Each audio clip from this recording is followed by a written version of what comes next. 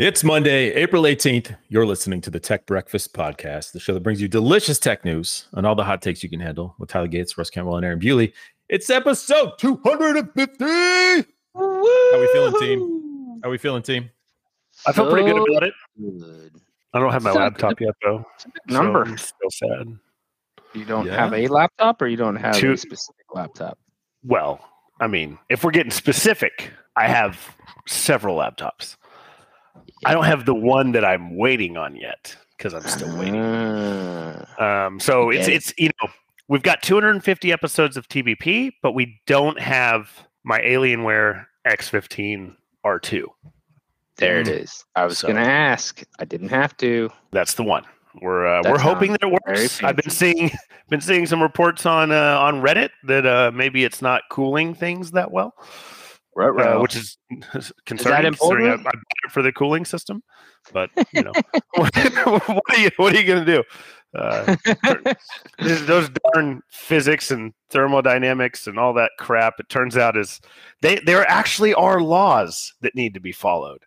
Whether you like it or not. They're not just guidelines, which is sort of what I was hoping. They're not for. the kind that you can just ignore. The half-inch thick gaming laptop seems to have a difficulty moving air. Who would have thought? Anyways, we'll see what it gets here. I'll do extensive testing and try and work my magic on limiting some things to bring those down. But drill holes in it as soon as you get it. Just straight through it. Turn it over and just take like a hammer drill to it. And and those vent holes are guaranteed to help with airflow. Absolutely. It's sound logic. Can't argue with that. I might just take the outer chassis completely off, like just completely expose the motherboard and all of the heat pipes, like a naked bike or something, right? Like a sport bikes. Don't have any. It's like body work on them. Like the supercomputer that the guy builds in. Is it Pi? I think it's Pi, right? I had Pi yesterday. Was that like a movie, or what are you talking about? Yeah. I think that's the name of it. Now I'm doubting myself. Maybe it wasn't. No, maybe I'm confusing that with like The Life of Pi. I don't think so though. I think it's actually that was Pi. A good movie. Life of Pi. It was good. It was, dude. I referenced. I'm pretty sure it was called Pi, and the like the guy, he builds a computer that's just like hanging from his ceiling, and the computer actually starts predicting the future, I believe, but it drives him crazy. Oh. Yeah, I have not seen this. 1998, but it is real. I looked it up on IMDb. A paranoid mathematician searches for a key number that will unlock the universal patterns found in nature. Yeah, it's a good black movie. And white. Why is it a black and white film in 1998? Was it black? This film looks like it was made in the 40s or something. I feel like there's a color version. Maybe there's a remake and it's not just called Pi. But this looks like it's it. He's brilliant. He does cool number things, and I don't know, the movie's really good. I highly suggest it. Well, if it worked for him, it can work for me. All right. Darn right. So taking it apart, it'll just make it thinner and lighter. So boom, make it work. This day in tech history. That's definitely it. I didn't remember it being black and white, but that is 100% the movie I was talking about. Isn't that weird? Did you just imagine color in it or something? I guess. I mean, it's been a very long time since I saw it, but sure. This day in tech 24 history. years, at least 24 years. Or actually at most 24 years. Sorry. April 18th, you guessed the year, the Osborne Computer Corporation. I'm pretty sure we did this one last year, maybe the year before. How long have we been doing this? I guess since 2020. The Osborne Computer Corporation. At least 250 episodes, officially announced the Osborne Executive Portable Computer, the follow-up to its extremely successful Osborne 1, which I guess everyone remembers. I don't know. It was extremely successful. This is the computer that, according to lore, took down the company, known as the Osborne effect. The legend is that by leaking the announcement of this computer earlier in the year, dealers canceled all orders for the Osborne 1, effectively destroying the company's cash flow and hindering operations going forward. This resulted in the cancellation of the company's IPO and eventually to bankruptcy. Dang. Man, if we The covered that Osborne last effect. year, I don't remember it because I don't remember it That either. hurts, man. That's smart Yeah. right there. Is this the precursor to like Oscorp from Spider-Man? Like there was the bad guy. Like that is, Could be. it almost seems like that's where the inspiration is Cool if yes. from. I don't even know when to guess. I'm Yeah. gonna say 1991, the fall of the Soviet Union. I'm going to align with the fall of Oscorp or whatever we're calling it. Oscorp The personal Osborne computer. Computer Corporation. Yeah. But the first one was amazing. Is this I'm like in my head trying to figure out if this is like pre Mac and pre Windows kind of picking up, or if it was after that and they made waves and then died in a fire. I'm gonna go with 78 because why not? 1983. Oh, come on, that's the right year. What? Well, 1983 is the right year? Yeah. What? Well, he's reading it, so I hope. I feel like I should know these okay. things. Okay, that makes more sense. That was such a and go strange figure, comment, That even was, for yes. us. I can't believe, Russ, that you didn't guess the 80s when you had no idea. Yeah, I mean, I feel like 91 came to my head. My third grade teacher, Miss Shackelford, told me anytime whenever you're taking a test, if you don't know, the first one that comes to your head is the one that you should pick. 1991 came to my head, so I'm just following the logic that my third grade teacher gave me back then. Shout out to Miss Dude, Shackelford. so there's great. other examples of the Osborne effect.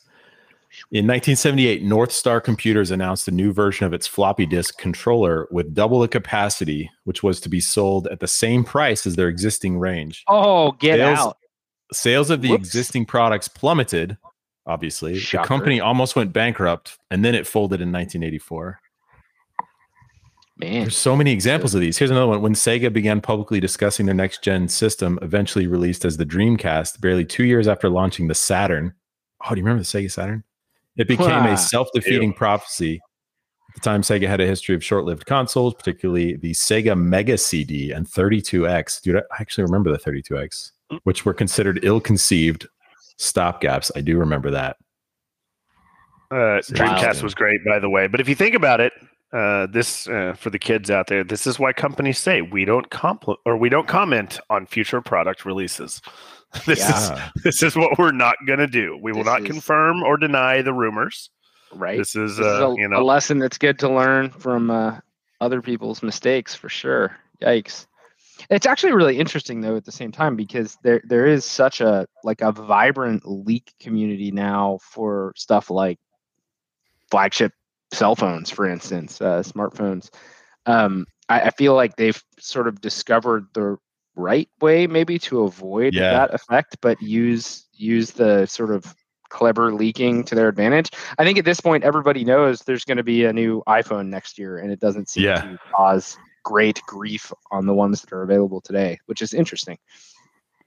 Well, it seems it happened with the Nokia Windows Phone, and then also in the 90s. So other consumer electronic products have been continually plagued by the Osborne effect as well. In the early 90s, TV set sales were depressed by talk of the imminent release of HD TV. I'm sure y'all remember that, which didn't actually become widespread for another 10 years. So people were they weren't buying new TVs because they're like, as soon as I buy this TV, HD TVs are going to come out, and they didn't come out for like another decade. So there was just like this, That's interesting. that's just awesome. And then we all remember 3D TVs and curved TVs, to which both were flops. People still buy the. By the way, ones. Is great because those are the kinds of silly things that they do with TVs that will let you buy absolutely phenomenal TVs like a year and a half later. That the demand has just plummeted. So I actually have a curved 3D TV. It is a beautiful OLED display, and I got it for like a third of its price less than 18 months after it was produced. It was hilarious. Yeah, but you bought it 18 months later. It was obsolete. Buying obsolete TVs is the best. I don't even think they should still turn on 18 months later. Yeah. If you buy a TV 18 months later, it shouldn't turn on. Like, that's just... Dude, the passage of time with electronics is so weird, right? Because I can look at stuff and be like, man, that's still a relatively new device or whatever. And then, like, I was putting together some furniture in my kids' like schoolroom area the other day, and I was laying down because I was trying to get under this cabinet thing I was putting together, and there's some chairs sitting next to me that I was like, these are pretty new, aren't they? And then the manufactured date on the bottom of them was March of 2012. Literally 10-year-old chairs, and I was like, we got these a couple years ago, didn't we? Yeah. I don't know. It's weird, man. Maybe that's us getting old, and then now I don't know. I was about to we're say, celebrating. right as you started to say this, I was like, "This is where Bewley says that he's getting old." Like, because it was you were going to show it one way or another. You're like, "This was made in '95. That was like 3 days ago, right?" Dude, Tyler and I are about to celebrate our 20th high school reunion this year. Yeah, I'm right behind y'all with that one. It's We wild. graduated. We graduated 20 years ago. 2 next decades month. ago, really? You know, this Yes. reminds me And of then our friendship was 25 years ago this fall. Wow. So it's Yeah. crazy, man. It reminds me of the XKCDs that come out, every once in a while, where he points out that we're actually like closer to the heat death of the universe than we are to when, When it was created. some movie was released. No, Some movie. But it would be like we're closer to the heat death of the universe than Jurassic Park's release date, and you're like, oh gosh, really? that would just cause an incredible amount of panic if that were the case. The best is when my daughters learned about how our sun would eventually explode as they were learning that it was a star, right? And how it would eventually swell in size, that it would eat up And the then earth. bust. Yeah. Yep. They're like Yep. the look in their eyes, No, and then you're like, yeah, not- that's billions of years from now. Yeah. What's nice about that is that we'll all be You're dead fine. already. So, Correct. phew. Yeah, it's going to That'd be be a super rough way to awkward go. for the people that are around at that time. Super awkward. Super awkward. I don't know what to tell them. It's like, hey, listen, y'all got like 15 years left. Just do whatever you want, I guess. Do what you want. Okay. Tech news. Has anything happened recently? I don't know. No, literally nothing. Nope. I think we should end the Feels like show there's like now. There's just nothing. Yeah. Okay. Well, let's take this back to we were talking about not sharing too much upfront information about future releases. Now, do we know any CEOs that maybe wouldn't follow that trend if they were given a microphone or say a platform to do He's it? the embodiment. He's the absolute embodiment of the AWS Chaos Monkey. Absolutely the embodiment of it. Dude. 100%. 100%. And if 100%. the wonderful listeners don't know who we're talking about, then I'm very surprised. Just hang Elon up. or Just Elon unsubscribe and Musk, hang up. I Yeah. think is what we're I thought. calling him. Wait. Moose? I gotta go back for 1 second. Isn't Chaos Monkey a Netflix thing, or is that an That's AWS? where that's where it originated. I wasn't. Oh, okay. Okay. My bad. I thought I had that in my head wrong.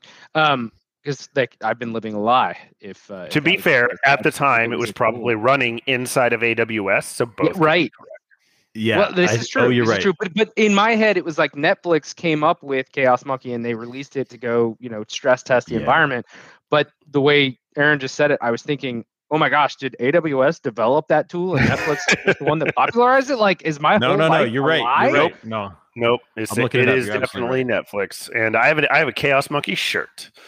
Yep. Cool. I'm a big fan of the Chaos Monkey. That is And that is the a Chaos fun Monkey is most certainly code Elon name. Musk. Ah, I'm yes, sorry, yes. Back Netflix. to that for sure. No, he embodies it, as you said. All right, back to the commentary. Sorry. Yeah. No, and I don't mean it as like, I don't mean him as failure as a service type of a platform. I mean, Fair enough. I mean him Well- just as like, it's Well. it's absolutely chaos. You like just Yeah. in terms In the of not true sense of the operating- word. Right. Yeah, in terms of not operating in the proper way, and you could see this in the thought process of them inviting him to be on the Twitter board, which lasted all of like 8 hours. There's no way that the other people on the board or that the laws that govern a board like that are going to be something he can operate within the bounds of. It just Yeah. doesn't he doesn't function that way. It's But crazy. it works, And- I guess. Yeah, it certainly works for him. He is an interesting fellow. You guys, I know Aaron. I think you were watching some of it, but was it like a TED interview of Musk shortly after the Yes. sort of introductory offer or best and final, I guess, since that's what should we go ahead and state what we're talking about here for the public? Because I feel like even though everyone should know, maybe we should point out that Elon probably Musk. A good idea.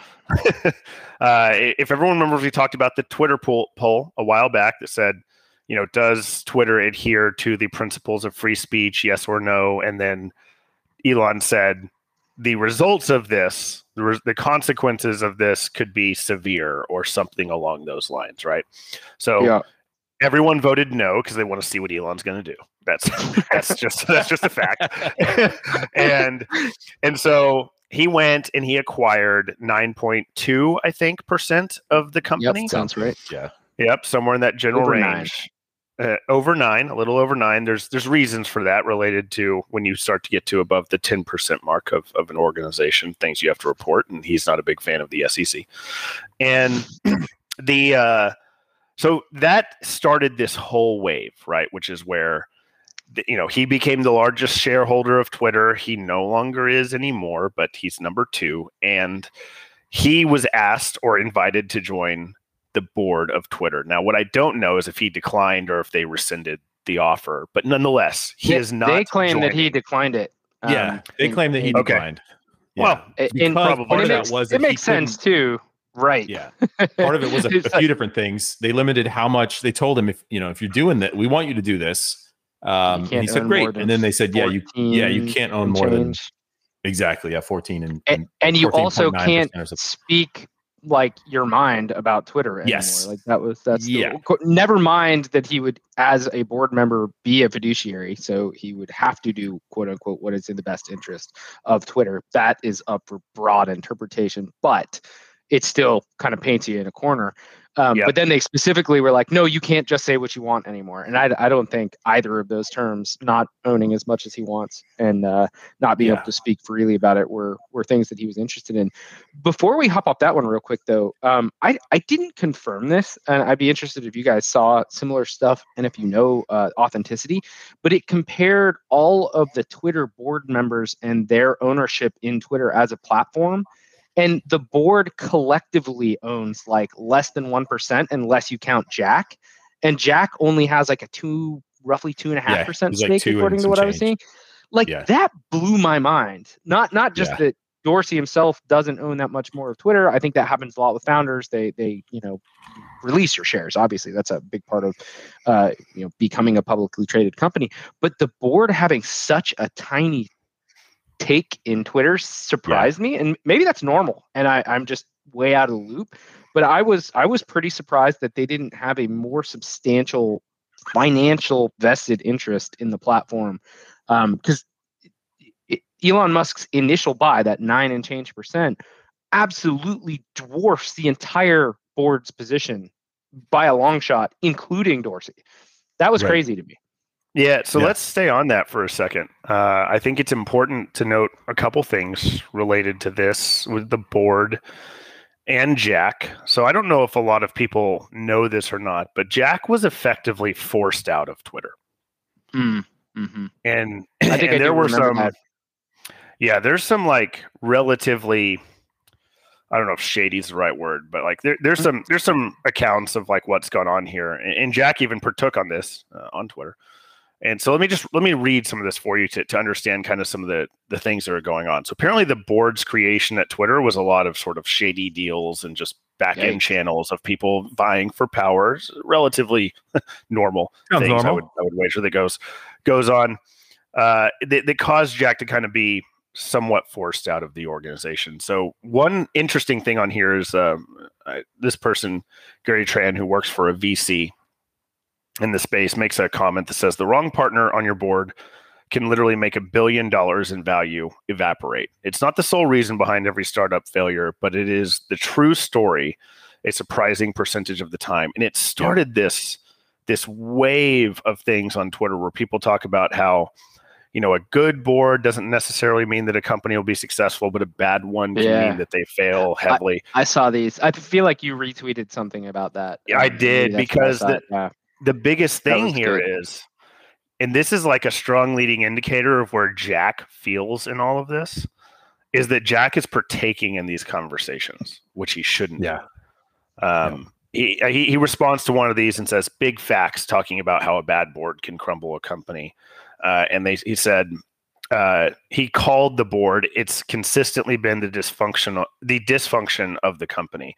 Someone asked him, "Are you allowed to say this?" He said, "No."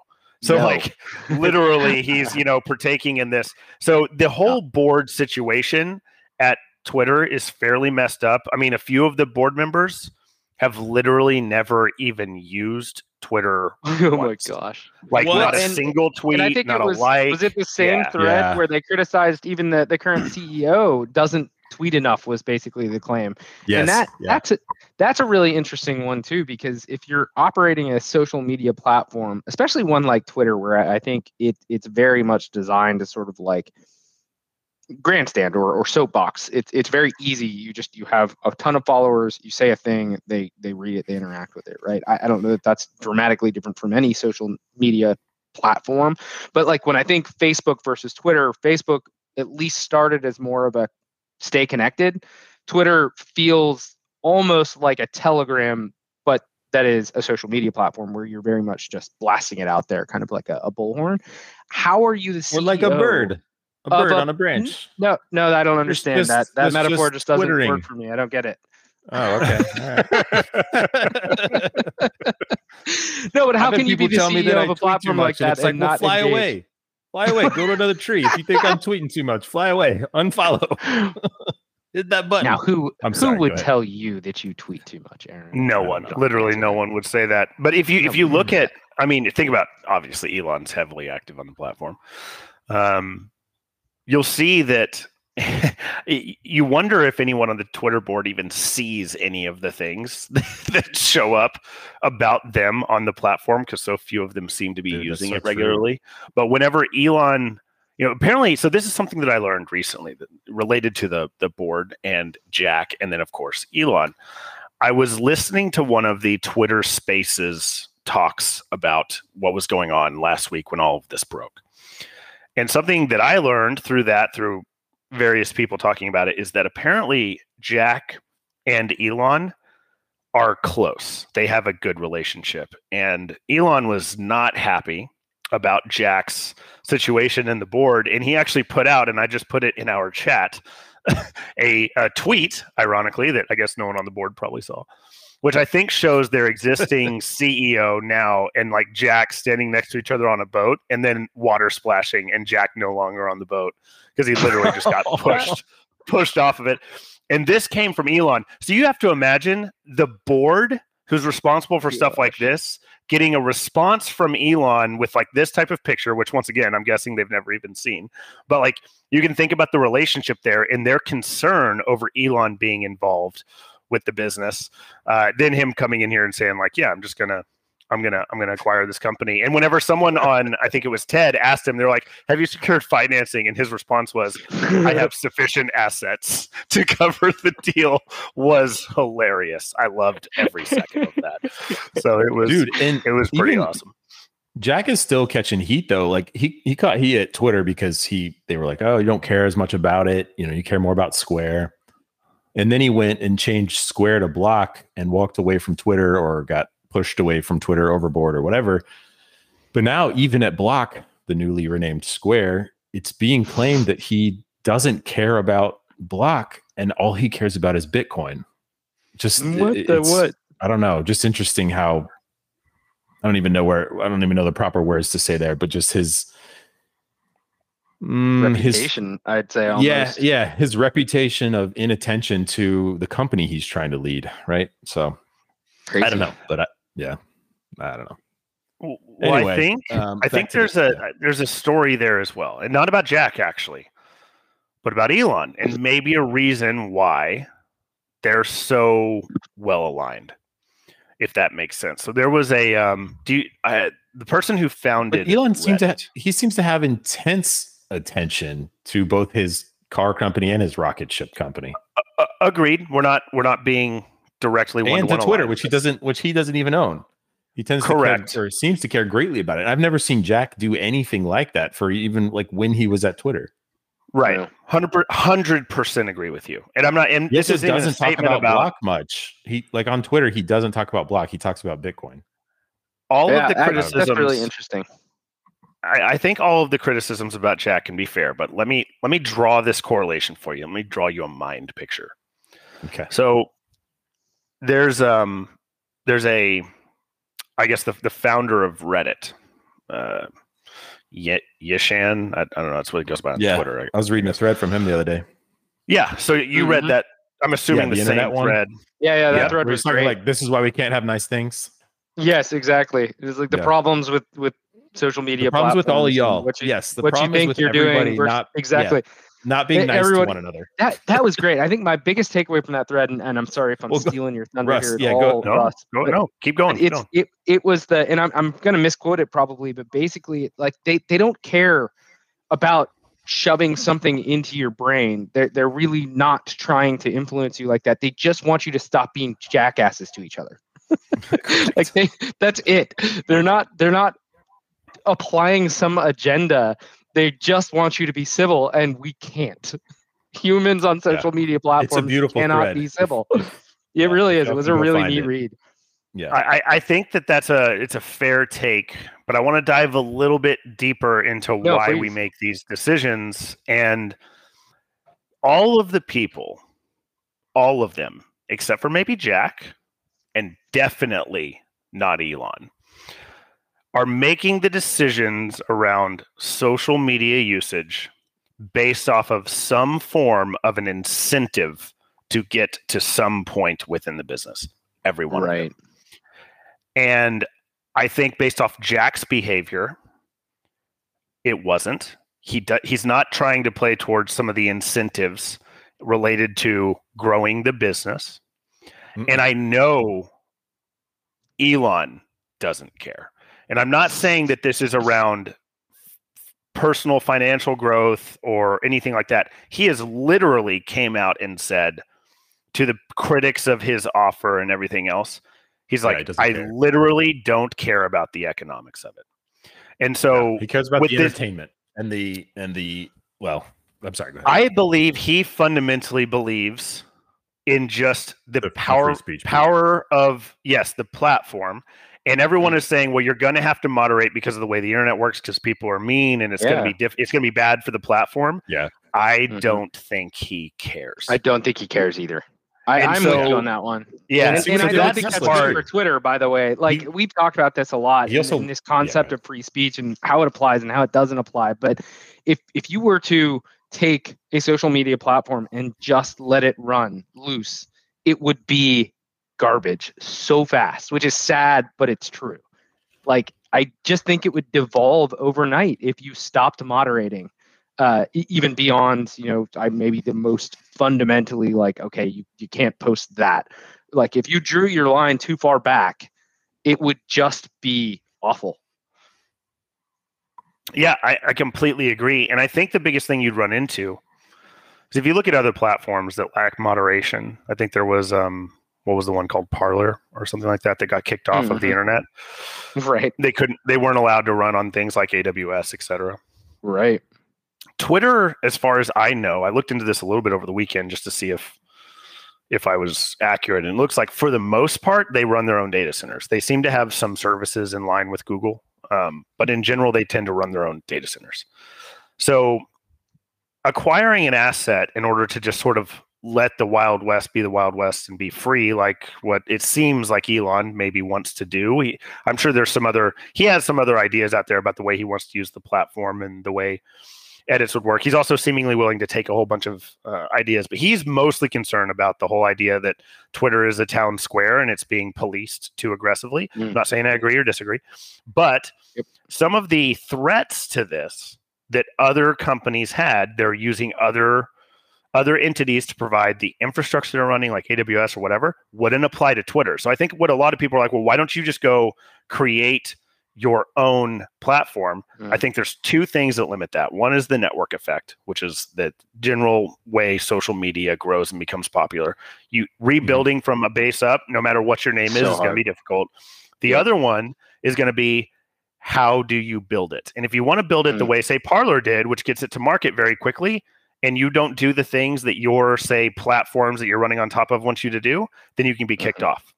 And so Right. that's where Twitter is so much more interesting, because they seem to run the majority of their own infrastructure, at least based off the information that I found. I'm sure if I dug for hours, I could find all the details. They are a public company. It's not that difficult. However, in general, Cool. that is a major thing that I think is up for grabs here, is that I don't think Musk cares about the growth of the business, which is one reason why the board will have a good reason to decline the offer. Right. He didn't even come to the offer with anything but a financial buy. He Yeah. didn't come with any plans for the business, which, if you know anything about M&A at all, no matter if you're public, Yeah, have to you prove it out. can't do. Like, you have to come Yeah. with plans for the business moving forward. And so Well, he didn't it's even just, prove how he would it's wild. secure the financing. He didn't say, I'm partnered with such and such bank or Mhm. this financial group or whatever. He just said, hey, I want to buy it for, $54.20. $54.20. I'm pretty sure he sat down for 20 minutes, worked the math out himself, and then threw an offer down. Like, that's probably how we got He's to like, where how do we I are put the number today. 420 in the offer is what it was.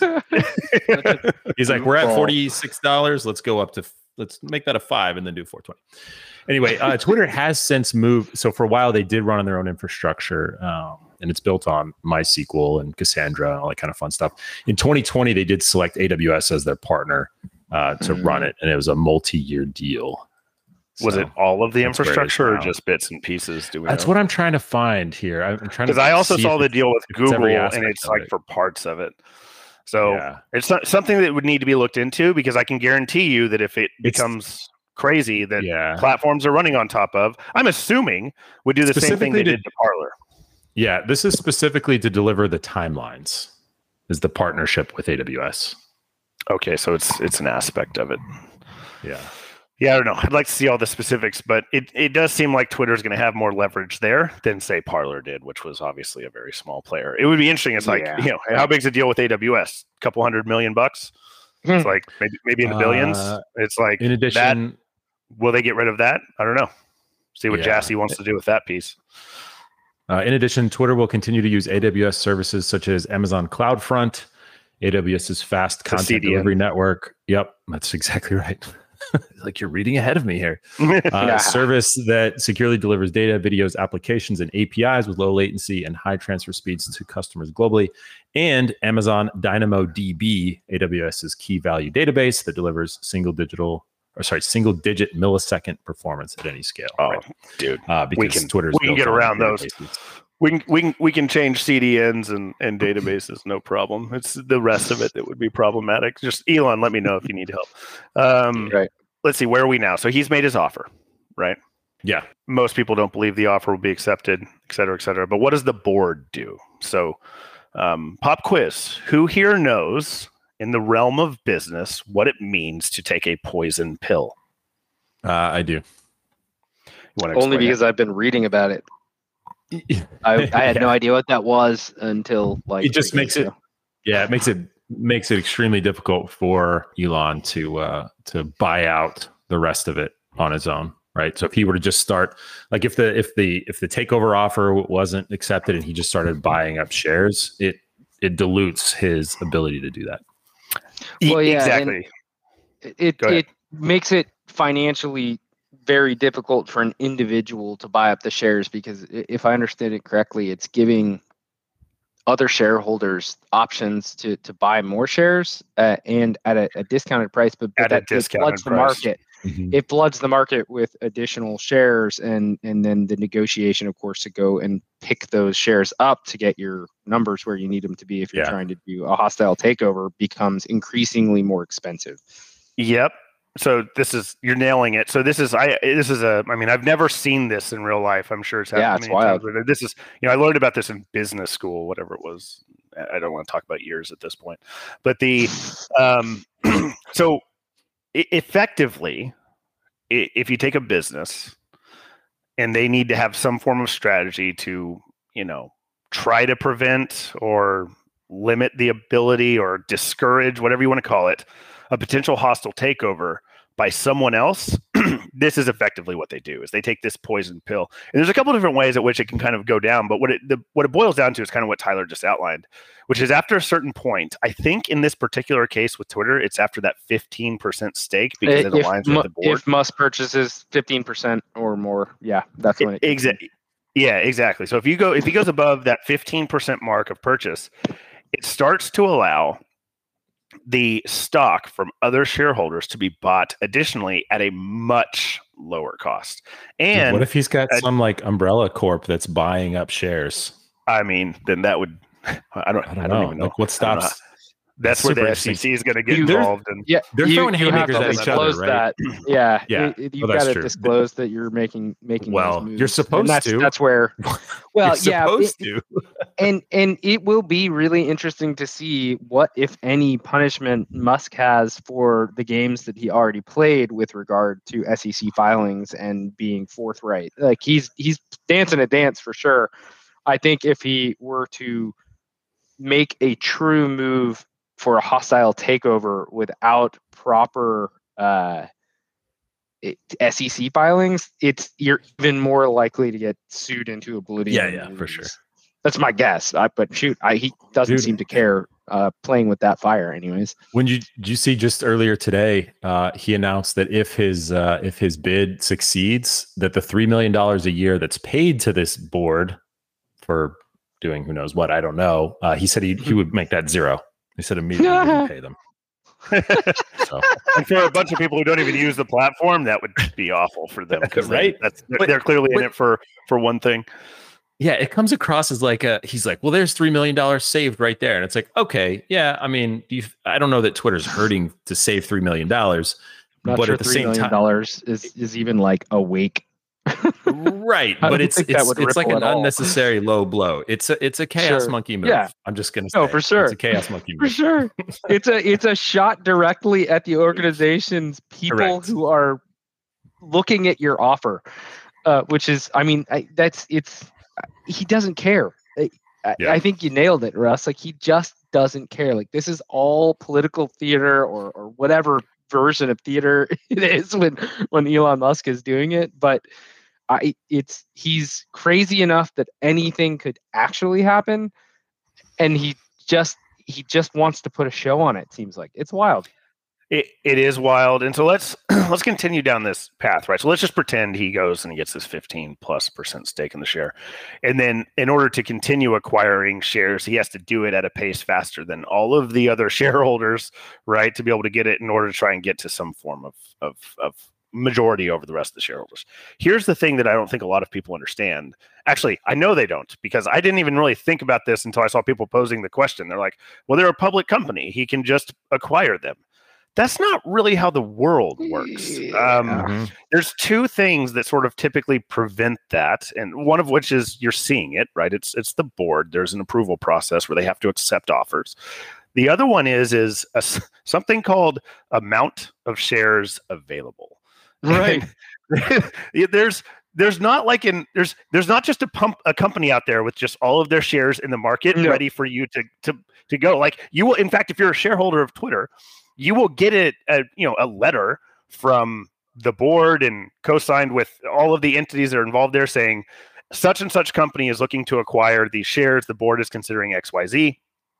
And you then sort of give up your right to ownership within the process. So there's just I understand the idea of a publicly traded company means that it can be owned by the public, but you have to understand that there is a process here to make this happen. But I saw a lot of people on Twitter that were like, well, they're public. You can just cut the check and be done with it. It's just not how that works. So just wanted to clear that point up as well, because it seems to be a lot of people, especially with this poison pill thing, are digging into something that I don't think there's been much exposure to in their lifetime. But this situation is just incredibly unique, but you can't just buy a company just because they're public. There are safeguards in place to prevent things like that. You can't hostile take over. Correct. You can buy little pieces of it. You I gotta wonder though, and you see this a lot, and I'm not intimately familiar with the space by any means, but activist investing in general is a pretty curious I mean, air quotes. Activist investing. Yeah, well, yeah, exactly. It depends on how activist he's actually going to be. But my point is, even owning 10%, like we talked about earlier, the fact that the board owns practically nothing in Twitter, and of course the board is an official position, they're going to have more influence than your average share owner, regardless of how many shares they own. But it does give him a disproportionate number of voting rights too, which is interesting. And I'm kind of like, I don't know this off the top of my head, but who else owns most of Twitter? I know that Morgan Stanley is one of them, right? So these are larger firms that have vested. They own like 8% or something like that, if I remember reading correctly. There's another. I forget what the major investment. Vanguard just bought up a bunch more too. Yeah, right? they're number one. And I think they were number 2 before that, and now they're number 1. Yeah, if memory serves. But they obviously, their interest is very financial, right? Like that's all they care about. They want to see it financially it go up, which is probably why they are actively working against Elon buying this, because they don't see upward mobility for Twitter's price, I assume. But actually, that brings up one of the funniest things I've seen about it so far, which is the I think it was Morgan Stanley explicitly, their price target for Twitter is $30 a share, and I want to say they actually have like a sell advisory, and their recommendation to the board for the 54.20 offer was it's not high enough. Yes. I just get a huge kick about like, what? They said the target price was $30, and then like the very next thing that they said about it was that the price wasn't high enough. It's like, well, pick one, dude. Pick one. Yeah, I don't know how to interpret that. Trying to what? Yeah, it's nonsense. It was Morgan Stanley.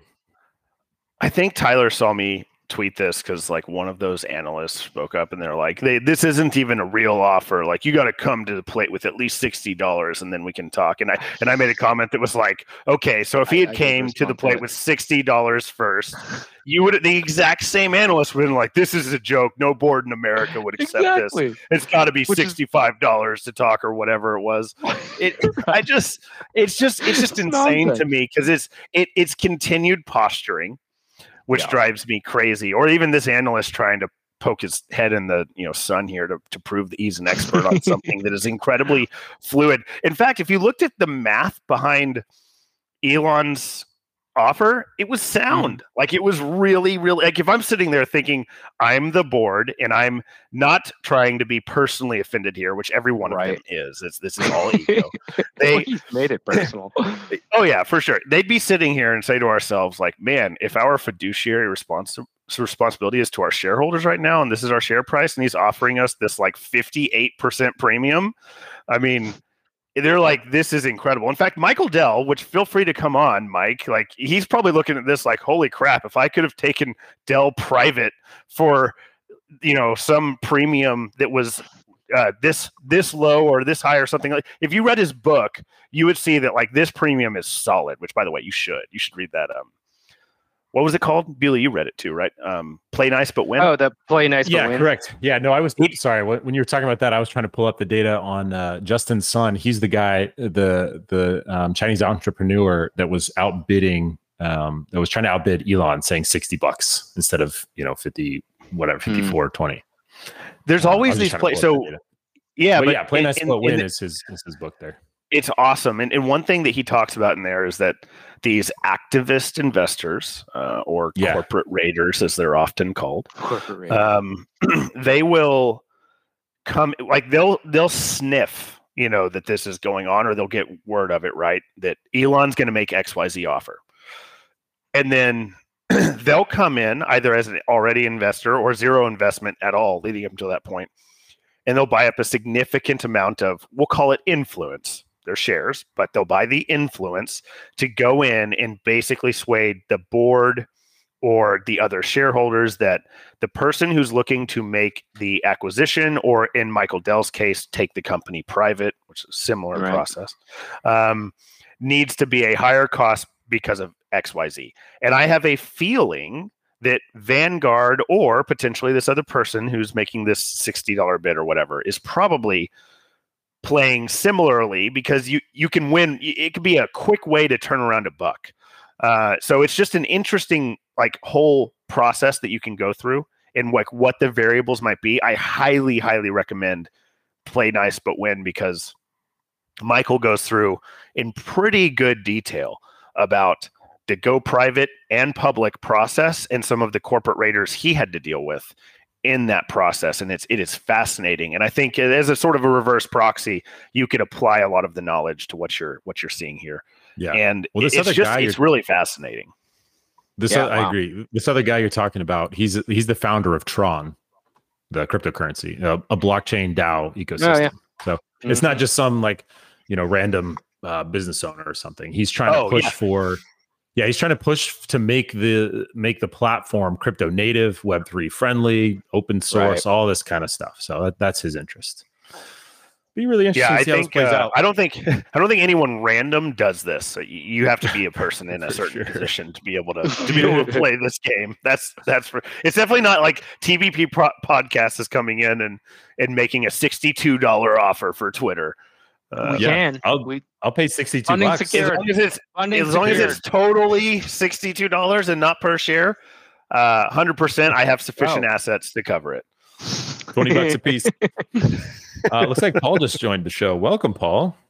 Welcome, Mr. Paul Barron, our senior field EV correspondent. Maybe stuck on mute. Don't be muted, Paul. Yep. Yay! And wait for the Twitter stuff to clear. Oh, dude, we'll be talking about Twitter all day if we don't shift gears to something else. It'll be a long wait. No, it's been a fun week. Thank you for having me here. I know I was really late, but just a fun week and a bunch of stuff on the Twitters there about e-bikes, e-buses, EVs. Got to meet with Tesla, Rivian, and Lucid Air people all lined up at the state capitol last week. It was really awesome. Talking nerdy stuff off camera. It's just the fun stuff. Yeah.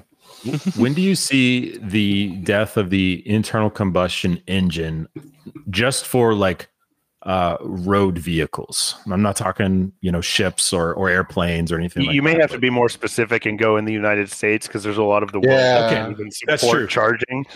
Good point. Let's talk U.S. What do you think if you had to pick a year? I was just looking at a graph of that this morning. It looks like 2035, 2040, realistically, we have so many millions of vehicles on the road. So even if 100% of the cars were EVs right now sold, it still takes well over a decade because there's so many cars. Yeah. So that's a little bit sad because our stat is like 2% our cars are electric and Norway is 90%. That makes me very sad. Like, what? For real? Norway's 90% electric already? But it shows incentives like tax rebates and stuff. They make a big difference in buyer decisions, and they've been on it for a long time. So their country's looking swell for moving EV tech forward, and ours not so much. I don't have nearly the context to make an adequate guess here myself, and I'm not being asked, but I'm going to because in our industry, IT, my specific side, consulting. We always talk about that thing that's going to replace that old thing, and we're always wrong. And my best example of that is a customer bought a tape library from us like 2 weeks ago. We still have mainframes out there that people are. Yeah, it's just wild, right? Mainframes are still running very critical infrastructure around the country. So I'm going to take a guess, and I'm going to assume I'll actually miss this by being short, not long. Assuming we take the long end and round up from Paul's guess here, and I go, say, 20 years from now, I'm going to double it and say 40 years from now would be my guess. So let's go ahead and mark that down for this day in tech history in 40 years. What counts as I'll come out again 40 years. What counts as death of ICE, though, right? Because I think I basically mean that you never see vehicles? them. No, I mean you never see them. Like when you go out, motorcycles are all electric. I don't cars, think any of trucks, those and are going to be right electric. then, because I think people are going to own antiques for a long time, and you're always going to have collectors, and they're never going to let some of those things go. Set that aside. I figured that would happen, right? But where those are the unique cases where occasionally you see a classic vehicle on the road, you see a car from the 50s or something like that. All right. Fine, set that aside. That's a rare instance, like every time you see a Lamborghini or something like that, right? But I mean, when you just go walk through the supermarket parking lot, which I will argue by that point we won't have supermarket parking lots. There'll be supermarket delivery warehouses is what it'll be. But I don't like. So what would you say live in? I think it's going to happen faster than most people would think, where a majority, like 90% plus of what you see in a supermarket, because when, like, by the time you get to 2030, your resale value on buying a gas car at that point, it's going to be difficult if you're like my wife and I, where we keep our cars 12 or 15 years. So places like London, it's already outlawed to drive your car downtown. Norway are outlawing the sale of anything but electric by 2025. Mm-hmm. So I think it's going to maybe tip a little quicker than people are thinking if supply chain and all that can keep up with the materials. So it's probably that's why I kind of asked that question, right? Yeah, because I think if we cut off the sale of internal combustion engines, which I think could happen in the next 10 to 15 years, then the rate at which all the older cars gets off the street until whatever tipping point is for seeing the antique here and there or a classic, right? If we cut off sale of new cars, we will probably also pretty aggressively incent getting rid of your old clunkers too.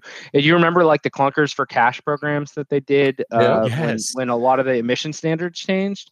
They literally would pay you extra money for old crappy cars, and then part of that process was bricking the engine so it could not be used for anything else. They literally destroyed them. I want to say they poured something into them that ruined them, but like. That would be the kind of what did they pour there? It may have just been water. I honestly don't remember what it was. And one oxygen atom.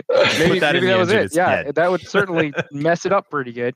But those are the kinds of programs that would accelerate something like this. So if you see regulation, law, whatever, that says no more internal combustion engines may be sold, I think you might see a rapid acceleration of elimination of seeing them on the streets, because it will just be incented to do so. And that will actually drive the electric vehicle industry forward as well. It's economically an interesting problem to solve, right? Yeah. So I'm kind of with you, Paul. It could happen pretty quick depending on how excited government gets about it. Put it that way. Yeah, I mean, power companies need to get on board, incentivize you to charge at night, so you don't have to upgrade neighboring, wires in the neighborhood like mine. My transformer that recently got replaced. There's stuff like that. There's electrifying, America. If you want to do cross country trips, easy on Tesla, not so easy on the others quite yet. Getting better. So there's definitely hurdles to clear. But yeah, by 2030, the world might look awful different. On the good news front, there's more choices finally in the US. You now get to watch reviews on things like Toyota, their BZ4X, not the snappiest name to memorize.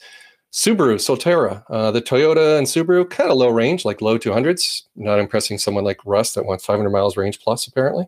But that's right. Still, it's more choices, more SUVs is my point there, and mainstream. What's the gotcha? The low range and also slower charging. People don't really want to sit around for an hour. They want maybe 20 minutes on a long road trip in the summer with their family, or half an hour. So those cheaper cars came out and they're missing the mark already, but they were also late to the game. Toyota was actively lobbying against electric cars just 2 years ago, and here they're reluctantly finally putting one model in the market. So Hyundai. This is Microsoft saying you can't virtualize SQL until we can virtualize it ourselves. Okay, now you can virtualize SQL. It's okay. Nice analogy. Easy. I saw you saying something about that recently. That's funny. You snuck that in. Yeah. Nice. I love that. Yeah, that one's kind of stuck in my head. That was the Kubernetes comparison. Yeah. So let's look at the other side of Asia Pacific there. Wait, hold on. I have a question on the BZ4X, if you don't mind. Yeah, you know Japan. What that's from? Like lowercase b, capital Z, 4, and then an X. No idea, but it's a common platform. Nope, I don't know. I didn't look that up, but I do know they're a common platform as Subaru. Basically the same car. Yeah. So the Toyota BZ4X and Subaru Solterra are very similar. And you're starting to get reviews in the US of people looking at them, and shipments will be slow. Hyundai, in contrast, from Korea, they're doing all right. They're getting good reviews. They also have 350 kilowatt charging speed versus run-of-the-mill 150 kilowatt charging speed on other entrants that are just not really, they're missing the mark. Even the Ford F-150 is going to charge at a relatively pokey 150 when it finally comes out. So we're all over the map on charging speed. I don't think people have any clue how important that is until they get the car. They know about the battery pack and the range, but do they really read further on the sticker? Like, how long does it take to charge this thing? You're not seeing any standards start to materialize for EVs? Well, here's a good one. Rivian. they came out with software upgradable. They just didn't have it at full charging speed right away. A guy named Kyle Connor, who I mentioned on the previous time I was on your podcast here, he's testing that stuff. And he drove the Rivian, he drove Lucid. Someone else from Inside EVs drove the Lucid Air over 500 miles in the real world at 70 miles an hour on the highway. I know in Texas, you guys have 85 mile an hour. That's a different world. A lot more we do. drag. But yeah, I know, but not here. 85 everywhere, regardless. Yeah, well, not so much in the Northeast, right? But anyhow, a 70 mile an hour test is actually pretty reasonable around here. And that's a big deal. So they do some testing where they go in both directions. So you do a big loop because the wind, if you got a 10 mile an hour headwind, you need to have a 10 mile an hour tailwind for half of your testing. So they're doing it right. So bloggers, younger bloggers, people that are not your traditional magazines and stuff, they're doing reviews that sound niche at first, but then you realize you're actually going to be shopping and buying one of these things. These are important things to know. They don't even show in the Mulroney sticker. Like, what's the charging curve? What's the charging curve mean? In the beginning, at like 10, 20% battery life battery charge left, your car charges fast. If you pull up in the middle of winter and your car is parked in an apartment all night, not plugged into anything, and you charge at a place 2 miles away to supercharger, it's a very pokey, slow thing to go from like, say, 80% to 100% right before you set in a road trip. Completely different. You start charging at 10, 20%, you can get 250 kilowatts on a Tesla charger right now. And I've done that in my car, 251, all the way to 1,000 miles of range per minute. But it doesn't stay there. It only stays there 2-3 minutes, and it starts to taper. That's the curve. Okay. So each car that comes out has differences. Hyundai Ioniq, great reviews, but not so great in winter because it doesn't even precondition when you're driving to a charger.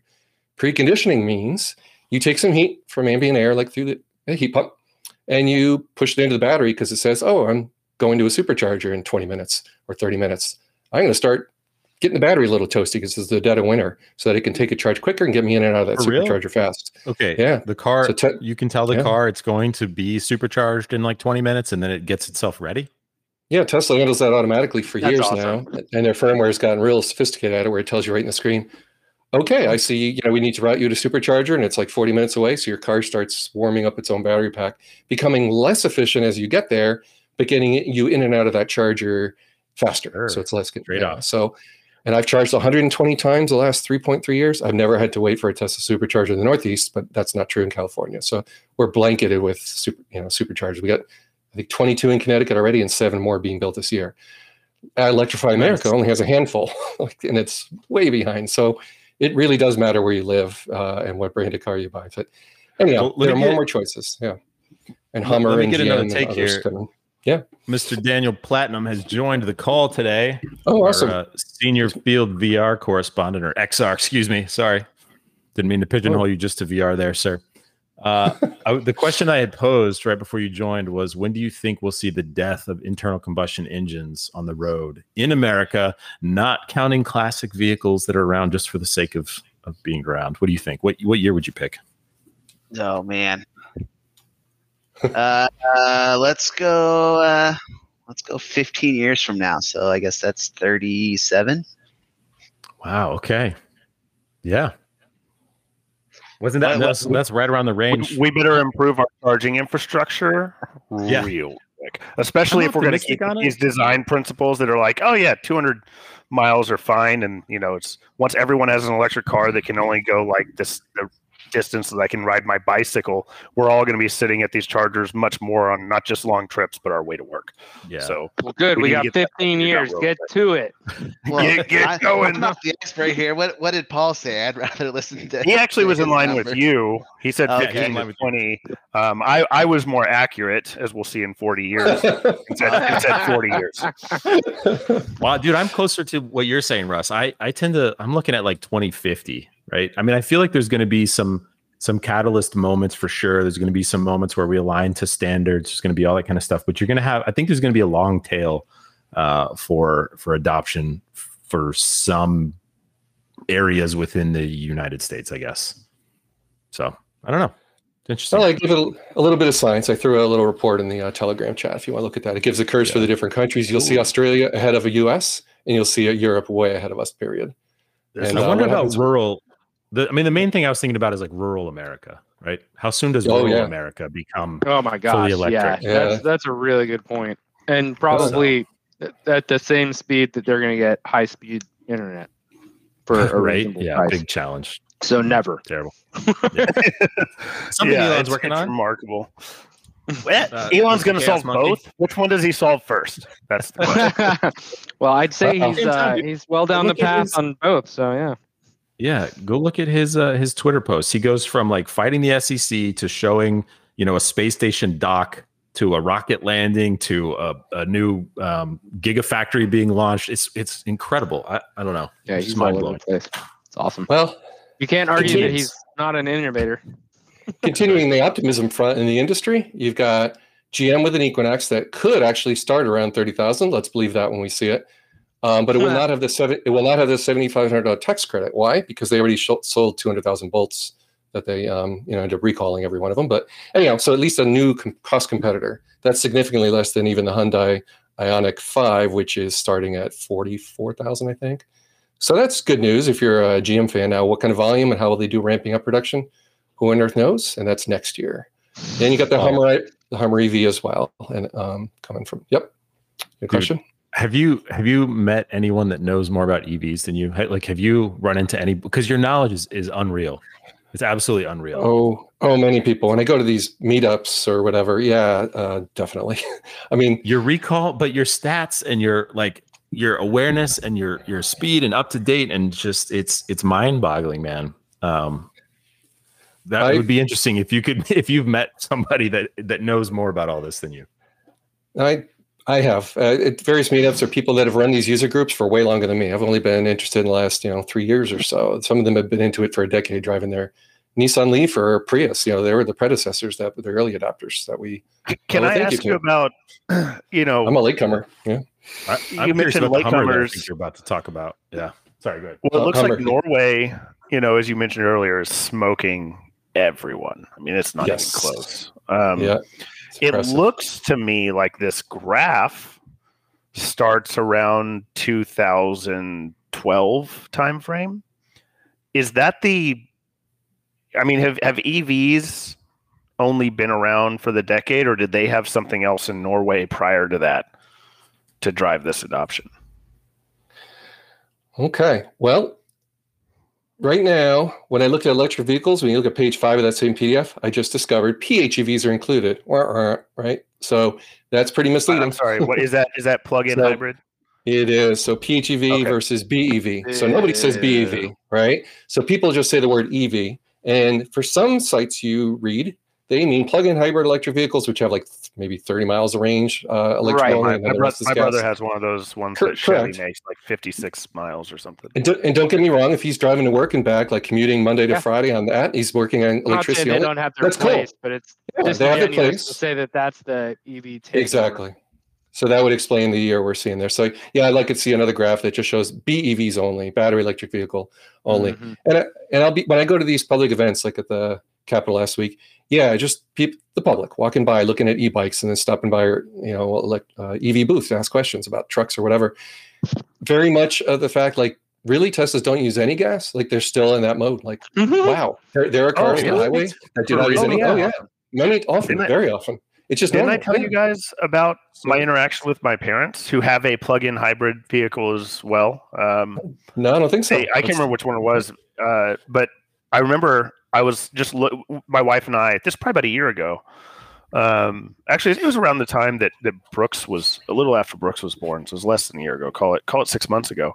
We went to the Tesla store, and we were actually just out and about, and there was a Tesla store there, so we just went and we were just sort of asking them questions, and wanted to know when superchargers were going to be in Lubbock, sort of thing. So we go through. We're talking with them, and so I just went back to the house, and I was actually at my mom's house. And brought up with them, yeah, it's like, look, these, I didn't even know they had cars in this price range to be able to get like, whatever it was, a Tesla for like 50 grand or whatever it was. And my mom said, oh, cool. Well, how far does that go on the battery? And I said, well, this one goes, 330 miles or something like that. She goes, what, before it uses any gas? And I was like, I mean, well before it uses gas. Infinitely before it uses gas actually is the best measurement that I could give you. And she was like, what do you mean? I was like, well, it doesn't have it. Like, there's no gas tank. There's no combustion engine. And it blew her mind.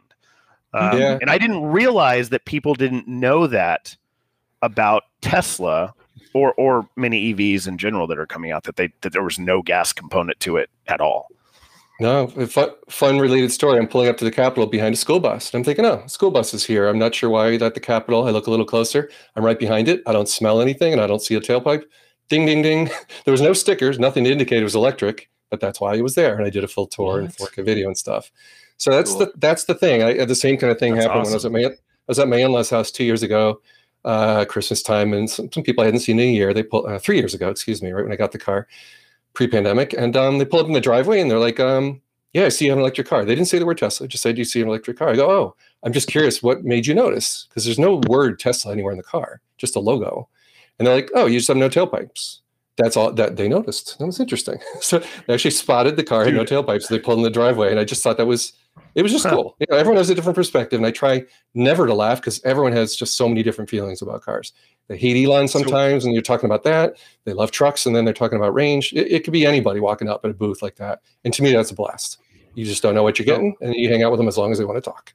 It's just fun. Paul, we're on the cusp. So as we move to EVs, we're on the cusp of every vehicle having somewhere between 700 and 1,000 horsepower. This is concerning to me, and I don't think anybody is talking about it. Okay. The brand new. So I don't know if you've ever driven a Jeep. They're not exactly like rollover proof. There's a new all electric, like the Wrangler Magneto 2.0. How's that for an understatement? 0 to 60 in 2 seconds. It's 625 horsepower, 850 foot-pounds of torque. Like, it's insane for a Jeep that should never accelerate that fast or be able to pull those types of lateral G's, because it won't. It will just roll forever. You know what I mean? Like sideways. That should be one of the ratings. Like, so 0 to roll. Is anybody talking about this when you guys go meet up? I mean, like, is there some underground, or does nobody care that the Mustang Mach-E is 1,000 horsepower and the Tesla Model X is 1,000 horsepower and the Hummer? What's the electric version of the Hummer called? I'm pretty sure it's just the Hummer EV. Hummer EV is also over 1,000. It's the battery, like the whole thing weighs 10,000 pounds, and for it to accelerate as quickly as it does, like, this is insane. Like, yeah, that car does weird porpoising. So that's a little scary. You hit the accelerator and the nose lifts up, and you hit the brakes and you're diving down the ground. But in my Model 3, which is 4,000 pounds and rather low to the ground, yeah, it's 4,000 pounds with batteries very low, versus a Hummer where the battery is quite high, right? Because you got that huge clearance underneath. But and the battery alone weighs 4,000 pounds or something. I know, but I mean, it's 447 horsepower. That 447 horsepower and 471 torque. I'm looking at the specs here. That sounds scary. When I test drove it, I'm like, well, yeah, but it's 0 to 60 in 3.8, which is crazy. I mean, think of the curve, the power curve. Yes. Unlike a turbo spooling up or whatever power curve you look at for a gas engine, not waiting for the RPMs to go up to have power. You got power as soon as you hit the go pedal. So it changes everything. So that's why my 0 to 60 is 3.8, because you got power right away. Google's telling me the Hummer EV is 1,000 horsepower as well. That's how it does the 0 to 60 in 3 seconds. Yeah, and it's twice as much as my car, right? More than twice as much as my car. Yeah, it's I'm sorry. I thought you said it was only 460 horsepower or something like that. That's my car. So Model 3 is 4,000 pounds, 460 horsepower. Hummer is more than double the weight, 4 times the battery, and also can do 0 to 60 in 3.0, which is incredible because it is 1,000 horsepower. So wildly overpowered. But let me just back up. Traction control has gotten stupendous. My car in the snow, you can floor it on a curve. It will not send me into the trees. The tail will wiggle out about 5 degrees, and then boom, like robotically, it's like you're back on a railroad track going around the curve in the snow. Yeah, that's incredible. So you can floor a 470 horsepower motor and not 447 horsepower motor and not get in trouble, is my point. Rain, snow, whatever, especially the all-wheel drive, even the rear-wheel drive that my wife has, you hit that one hard in a curve in a big parking lot when nothing's going on. Again, nothing really happens other than it slides out a little bit, and then you feel it just do traction control magic instantly. So like you're not hearing pulsing. Yeah, power when you need it, traction control, and when you don't. Okay, so and Hyundai and other ones are doing it too. It's not just a Tesla thing, right? They're really stepped up their traction control game. All of them. Yeah. Okay. So don't get me wrong. I'm not trying to sound the alarm bells when it's not needed, because if anybody thinks overkill is underrated, it's me. I love the idea of 1,000 horsepower, but I'm just trying to picture the average driver that is nowhere near as good of a driver as I am, behind the wheel of 1,000 and sitting on top of 1,000 horsepower. Do we have any concerns? Is the answer just no? There's no concerns. Okay. Well, we should go around the room and ask them. But I'll say this: there's another feature I turn on in both of our cars, and that is collision avoidance. Like if there's an obstacle in front of you that the radar ultrasound is picking, and you floor it, you're in a stop sign, and the car is still crossing traffic, and I floor it, it will not go full bore. It'll be like, "Hey, you idiot! You keep adequate clearance from that other car, and I'm going to, back off the horsepower a little bit." It's fine. I sound like I'm crazy, but I test stuff, right? This is like in a parking lot or whatever. It's very obvious and very clear. The car earns your trust very quickly. I was nervous as heck before test driving it. Within a mile, I was absolutely fine. Like, oh, I thought my tires were going to be spinning, or I might have the rear end come out on me. Not even close. It's absolutely fine. That's the type of stuff, man, that I think is going to accelerate the initial question that I posed, right? The death of ICE, where we talk about, 10 years, 15 years, 30 years, 40, whatever. Maybe it's 2050 by the time this happens. Just the legal requirements of collision avoidance capabilities that you just don't see for some reason in ICE vehicles, and you see them throughout. It's just a feature of it being electric, is having all these capabilities because it's required. I don't know what it is about EV being synonymous with self-driving, which is then including collision avoidance. But I think that's going to accelerate that as well. Yeah. Yeah. And also is a smart move when you're trying to fight against the stigma of 20 years of no innovation on the Prius and not being a particularly fun egg to drive around. I never liked them. And I had a Honda Civic hybrid for 14 years myself. So it was like driving on a rubber band transmission, right? Very modest horsepower. If you put 4 people in it, boy, did you feel it if you're going up a hill. So you're now nervous accelerating onto a highway. To blow all that away and put a smile on my face the instant I test drove it, that was it. I knew it's like, okay, my cost of ownership to own this thing for the next 10 years would be way cheaper than getting another Honda Civic or Accord. This is it. This is what I'm doing. It was like immediately obvious when you take the test drive. And that's what, buns and seats. Test drive a Hyundai Ioniq 5 or Tesla Model Y or Model 3, whatever. Just get in some electric car. You're generally going to be blown away. Some of them, like the Equinox at 30,000, it'll be 0 to 60 in 5 or 6 seconds. So that one will be like, oh, it's a little quicker than my gas car, but not that big a deal, right?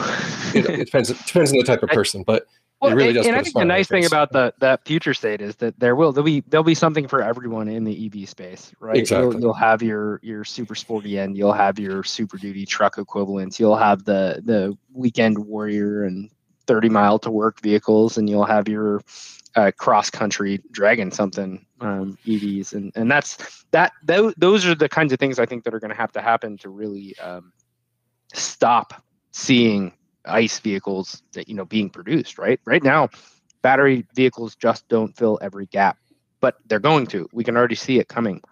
But something else that's kind of cool about that future state too is that as we move towards electric vehicles and as we move towards all the automation and cool tech that goes into those, our senior field correspondent in all things XR has to have something to say about all of the cool infotainment things that are coming in that space, because that's probably the only place I'm going to get to experience these things.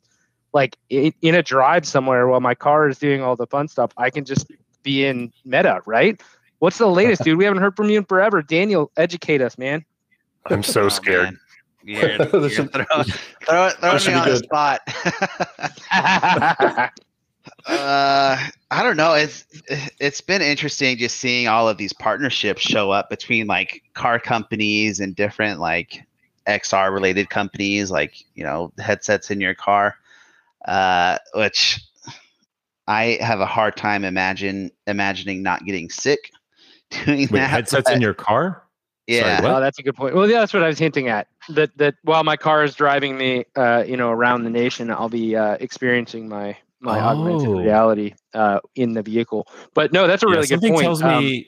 Something tells me your ears, what is that called with the bones and like your, what I'm talking about? Vestibular system. Vestibular system. Yes, the vestibular system. Thank you. See, I'm not crazy. Ears with the bones. No, the fluid with the little bones.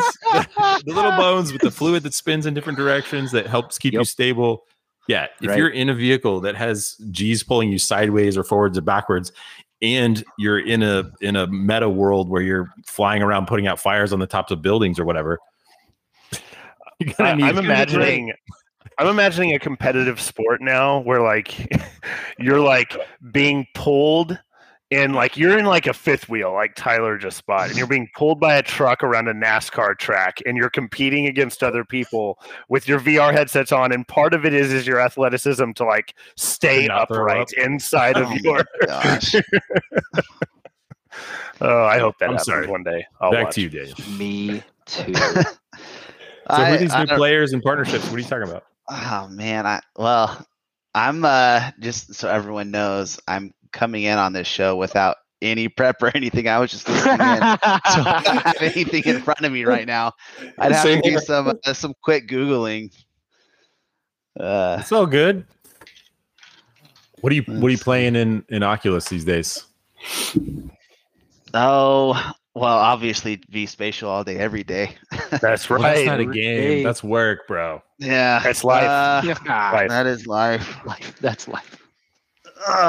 Mostly, I still mostly just do Beat Saber and Golf Plus is the name of it. Ooh.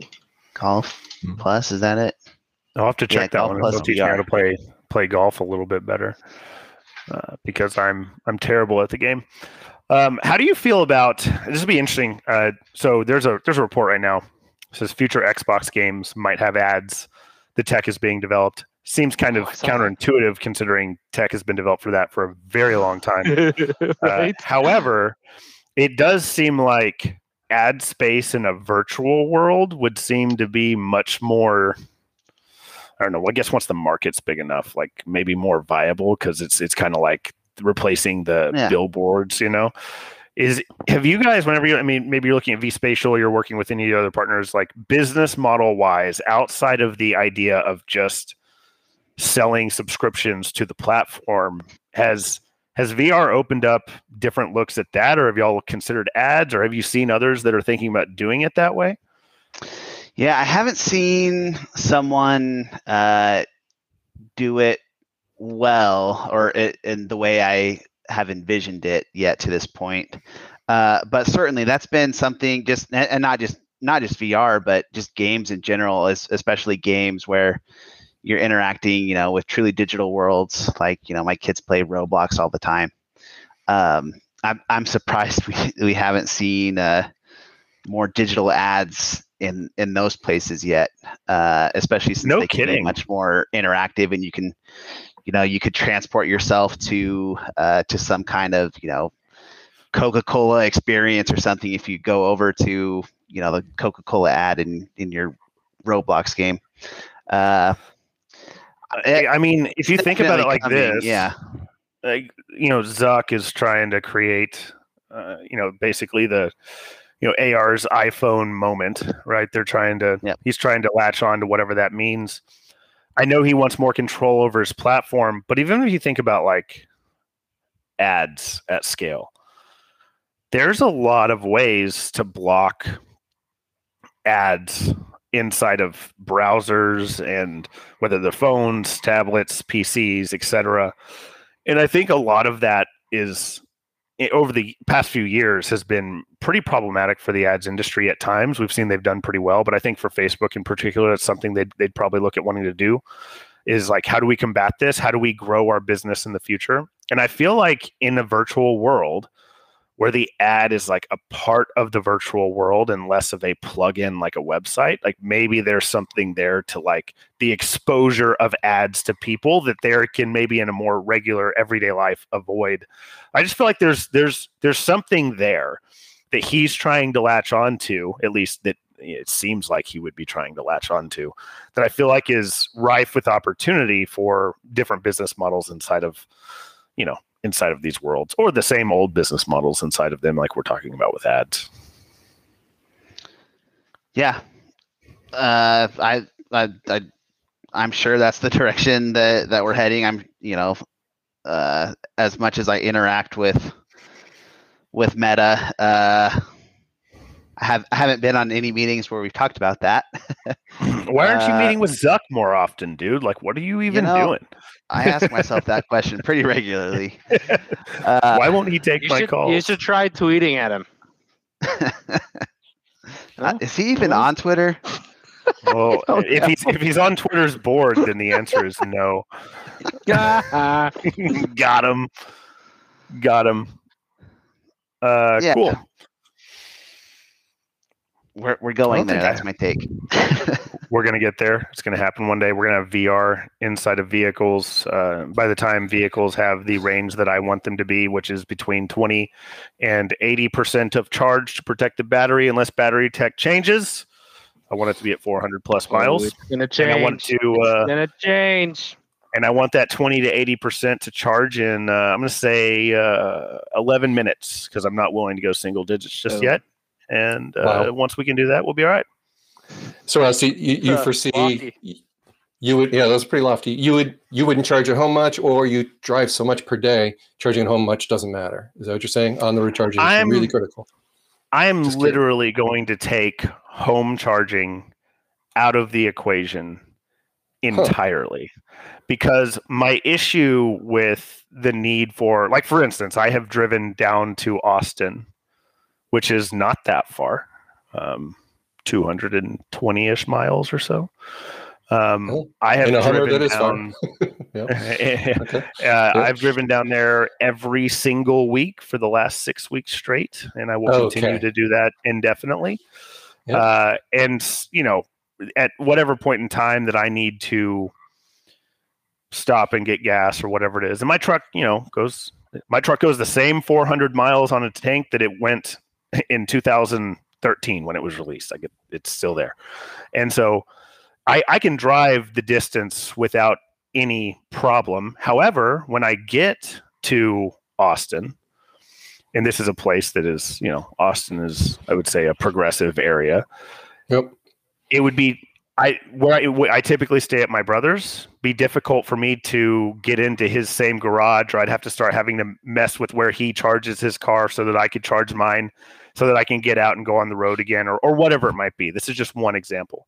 But what I'm envisioning is a world where, let's just say in 15 years, we got to the point to where 90% of Americans were driving EVs every single day. We better hope that the EV charging infrastructure, both at home and away, has gotten dramatically better. Like, people in apartments, it's standard where they park, they can charge their cars, etc. Because if not, then that whole 20-minute stop you described, which who stops for 20 minutes to fill up a car with gas? No one. Well, for me, I do, because I don't stand there, right? I immediately leave. I go use the bathroom and go get some food in the food court. When I'm in Delaware, I'm way to DC.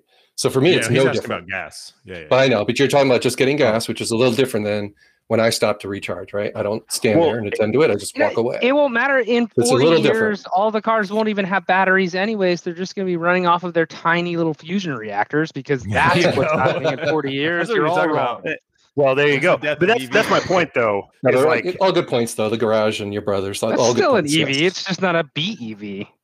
I'm just pointing out that, like, when there's more cars on the road, depending on where charging infrastructure is, the availability of chargers will turn more into California than it is Connecticut.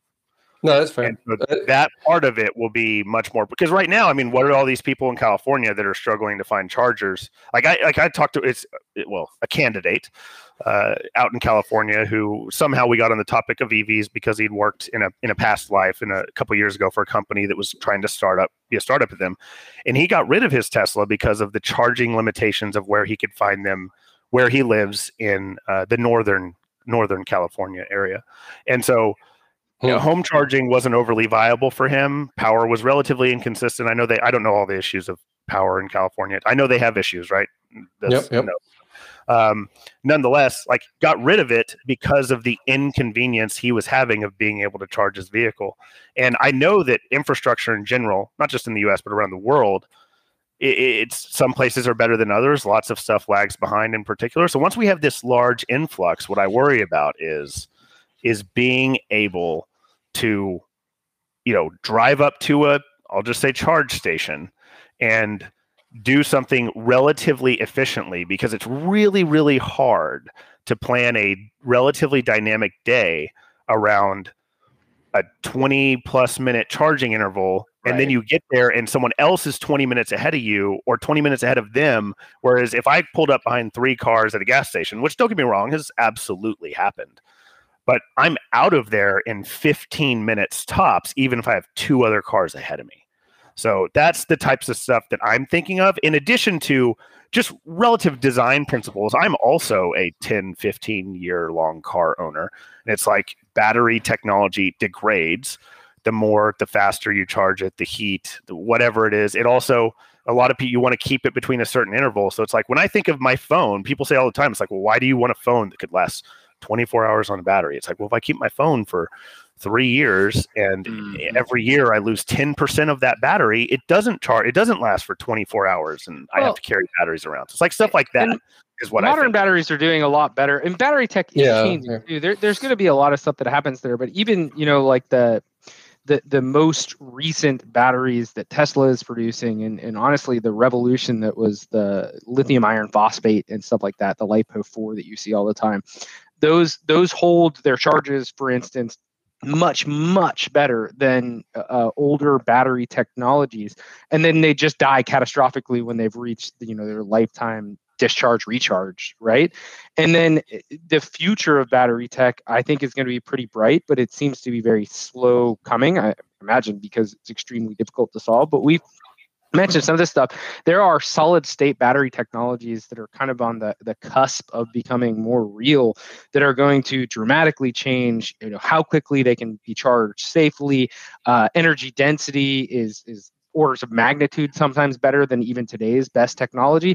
And most of this is futurology, but you can imagine if a like a sodium ion battery becomes available tomorrow, has 10x the capacity of a lithium ion or lithium iron phosphate equivalent today, you just reduced the weight of your vehicle by a factor of 10 for the exact same range from a charge perspective.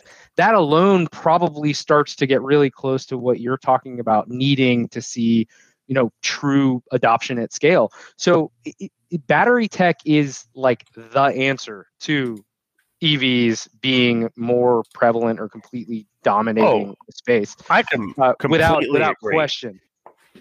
But imagine a Hummer that weighs 1/10 of the Hummer EV today and has the exact same battery range. Like, all bets are off. Then I just think it's going to flip over. Then it will, 1,000 horsepower. When it weighs 1,000 pounds, it's insane. But my point is, and look, I'm not questioning the value of EVs even remotely. My house is prepared to accept them. We've talked about this before. I am talking about EVs practically as it stands today. Like, if I'm going to go purchase a vehicle, which, guys, we all know how much I love F-150s. I literally look at them every single day, including today. I've already done it.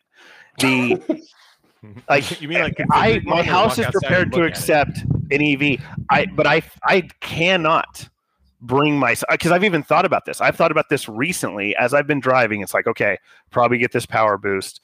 Thinking, well, what if I just waited a couple years? Like, I ordered one of the Lightnings, waited a couple years and got that. And then I thought to myself, what happens that one time that I'm going down to Austin and I stay at my brother's?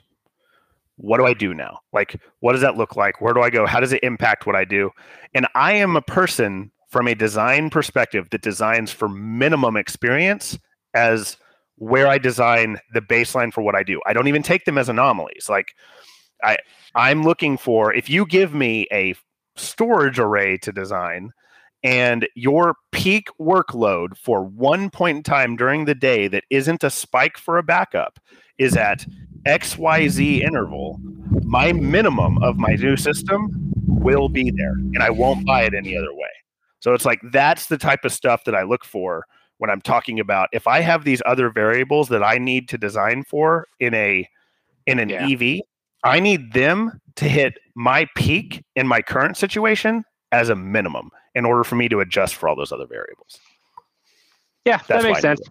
And I think you're a bit of an outlier in that regard. I think you know that too, and that's why other people are adopting sooner. But I actually totally hear you. I mean, I went because of this camper adventure that we're embarking on. We've talked about it too, but I went through this whole phase of being really excited about electric trucks and then realizing that they're just not there yet. Like even if the Tesla Cybertruck was available today and I could walk onto a lot or walk into a storefront and buy one, it quite simply could not do what I needed to do this summer. And so there are corner cases that we have not even really seriously started to address in that space yet. I think when we can, though, it will be like flipping a light switch. Things are going to move really fast when it suddenly makes sense financially and otherwise to, have Russ buy an electric truck. Oh yeah, I honestly think that if I were to go today and buy this Platinum 22 Power Boost F-150 that's white and has all these wonderful things about it, that I should probably go do that today. Let's just assume that I go do that today, like right after this call. I assume it would probably be the last gas vehicle that I would purchase. Yeah. That is my assumption about my next purchase, is that it is the last vehicle. And I've even considered getting a slightly cheaper, newer vehicle and going and also getting, say, a Tesla Model Y or something like that. So I've considered doing these things and like being able to experiment with it more, but it's too risky for me with the variables that are out there today. Not saying there's anything wrong with them. Every one I've ever been in, I've enjoyed and I like them. And Linz and I have thought about them multiple times. But once again, it's like designing for that minimum is something that the engineering part of my brain cannot get around. Because even that one time, like, let me give you another example of where I think about this. It really bothers me that homes in Texas are not designed to handle the same conditions as homes in Minnesota. And what I mean by that is that we know that homes in Minnesota need to handle extreme cold, whereas homes in Texas need to handle extreme heat. In my mind, I recognize the limitations of this. We should be designing homes to handle all of the conditions that we know how to design for. And so, not saying that it's practical, it's called use case, but it's called use case and profit margin. Right. If they do that, then things cost more. Okay. Well, most people I don't care about all that. I stepped away for 5 minutes, and I apologize. I missed this one piece, but I have to ask. So you mentioned Platinum. I'm going to try to make some sort of connection back to Daniel real quick. But Oculus is coming out with a climbing movie, The Soloist VR. I don't know. Did y'all see, what was that movie? Free Solo back in like 2018 or something? With Alex Honnold. Have you watched that? The professional rock climber? Yes. No. You'll have any idea what I'm talking about. Okay. So apparently they're doing a VR version of that. It's coming out. There's a 2-part documentary. It's going to be on the Oculus. Seems absolutely wild because even if you just watch this on a static screen that's 15 feet away from you, it gives you sweaty palms. Okay. The first time I watched this, I was on an airplane and my hands, I'm just sweating like crazy as I'm watching this thing. It's insane. But so the question here is, with this immersive VR experience version of it, that I can imagine is going to be kind of intense. When do we get, so same sort of question, kind of piggybacking off the ice thing. When do we get to the point where this 360 VR footage, what we're putting on our face gives us some sort of like retina level resolution, if that's a term, without any distortion, perfect stereoscopic overlap, all this kind of stuff? When do we see that? Is that also like a 2050? Where are we at on this? What do you think?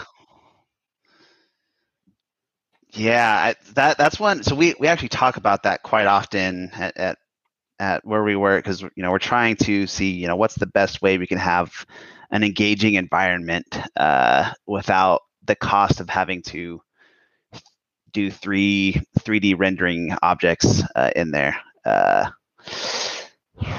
Russ says not in our lifetime. Not in our lifetime? Okay. Because, dude, we've come a long way. Like, think about the video games we played when we were little. Yeah. And then I was at the arcade the other day, and I'm playing Cruising USA with my wife, and I was like, man, I remember this, like, Hummer and these cars being a lot more detailed than they are. They're very pixelated here. I love that. We've come a long way. Old school games. Yeah. Well, so here's the thing. Probably 25 years in my guess. 25 Here's why years I say, we get screens. Wow. Okay. Here's why I think 25 years is difficult. So if you look at past history, like if you look, there's a movie called Final Fantasy. It's not over like the game. Do you Final limit Fantasy. yourself by what's happened in the past, Russ? I thought I knew Yes. you a little better than that. I do. Okay. It's what I base where we're going from, because it tends to be my best directional piece of data. The Final Fantasy, which released in like, I don't know, 2000, 2001. This is a guess. I really don't know when it released. It was an animated movie. And I remember that movie at the time was sort of billed as this, like, you can't tell the difference between this. Because they had hair. Like yeah, hair, exactly. I remember they focused so much on the texture and the like the environmental effects on the hair of those characters. And I think I know where you're going with this, but I very distinctly remember this too. They had like actors that did everything, for them. So it was very natural movements, all this stuff. And it was an interesting movie. And at the time it was convincing, but I remember even telling my dad, I was like, I can very clearly see that this is, animated. And now I've seen it relatively recently, like in the last 5 years, just kind of looked at it again. And it's unbelievably apparent to everyone in the room that this is not real. And I still think that we're at a point today where you can get really, really close to photorealistic, but you get to a point where you still see digitization. And I think we're really, really far away from doing that on a computer monitor, much less doing it inside of a headset that most people are going to consume, which I believe will be fully self-contained. So that's why I believe I sure hope so. Makes sense. I don't know. I think I'm more optimistic than that. I think it will happen in our lifetime. I think that stuff is going to continue to sort of hockey stick and go really far, really fast. To the realism piece of it, though, I actually wonder if the difficulty is not so much the digitization, but it will look too real. Like we will be able to sense that there's just something wrong with it. And I feel like we've seen some. Dude, I had a TV that did that once. It looked too real. Yeah, there are a lot of TVs, especially like the 120 hertz range ones, that they put some logic into smoothing motion, and it turns out that we do not like those kinds of motions to be smooth. It was like visually. I couldn't stand it. It was in my house, but it wasn't my TV. It was a business owner. That's funny. We used it for I know what you're talking about. Stuff. Yeah. Funny. Okay. Well, we got to shut this down, dude. But episode 250. I had one last question. Just give me your answer on this. We'll go around. Okay.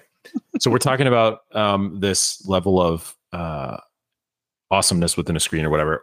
What is the percentage chance that you give that we're already some being with a headset on living in a simulation? 0%. Already just high quality. Zero. Absolutely. Okay. I am with Russ 100% on that. That is ridiculous.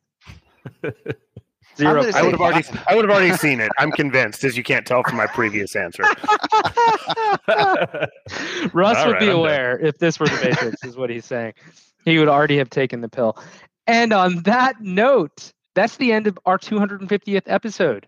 Daniel, Paul, thank you for joining us. Everybody who's listening, thank you for joining us. Thanks for sharing with your friends, your family, subscribing, having a good time with us. That's a wrap, guys. Tech for Breakfast. What are we now? The Tech Breakfast Podcast? Tech Breakfast Podcast. This is over. It's over. I got there. Get it right. We got there. Anyways, we'll talk to you soon, guys. Cheers. Later.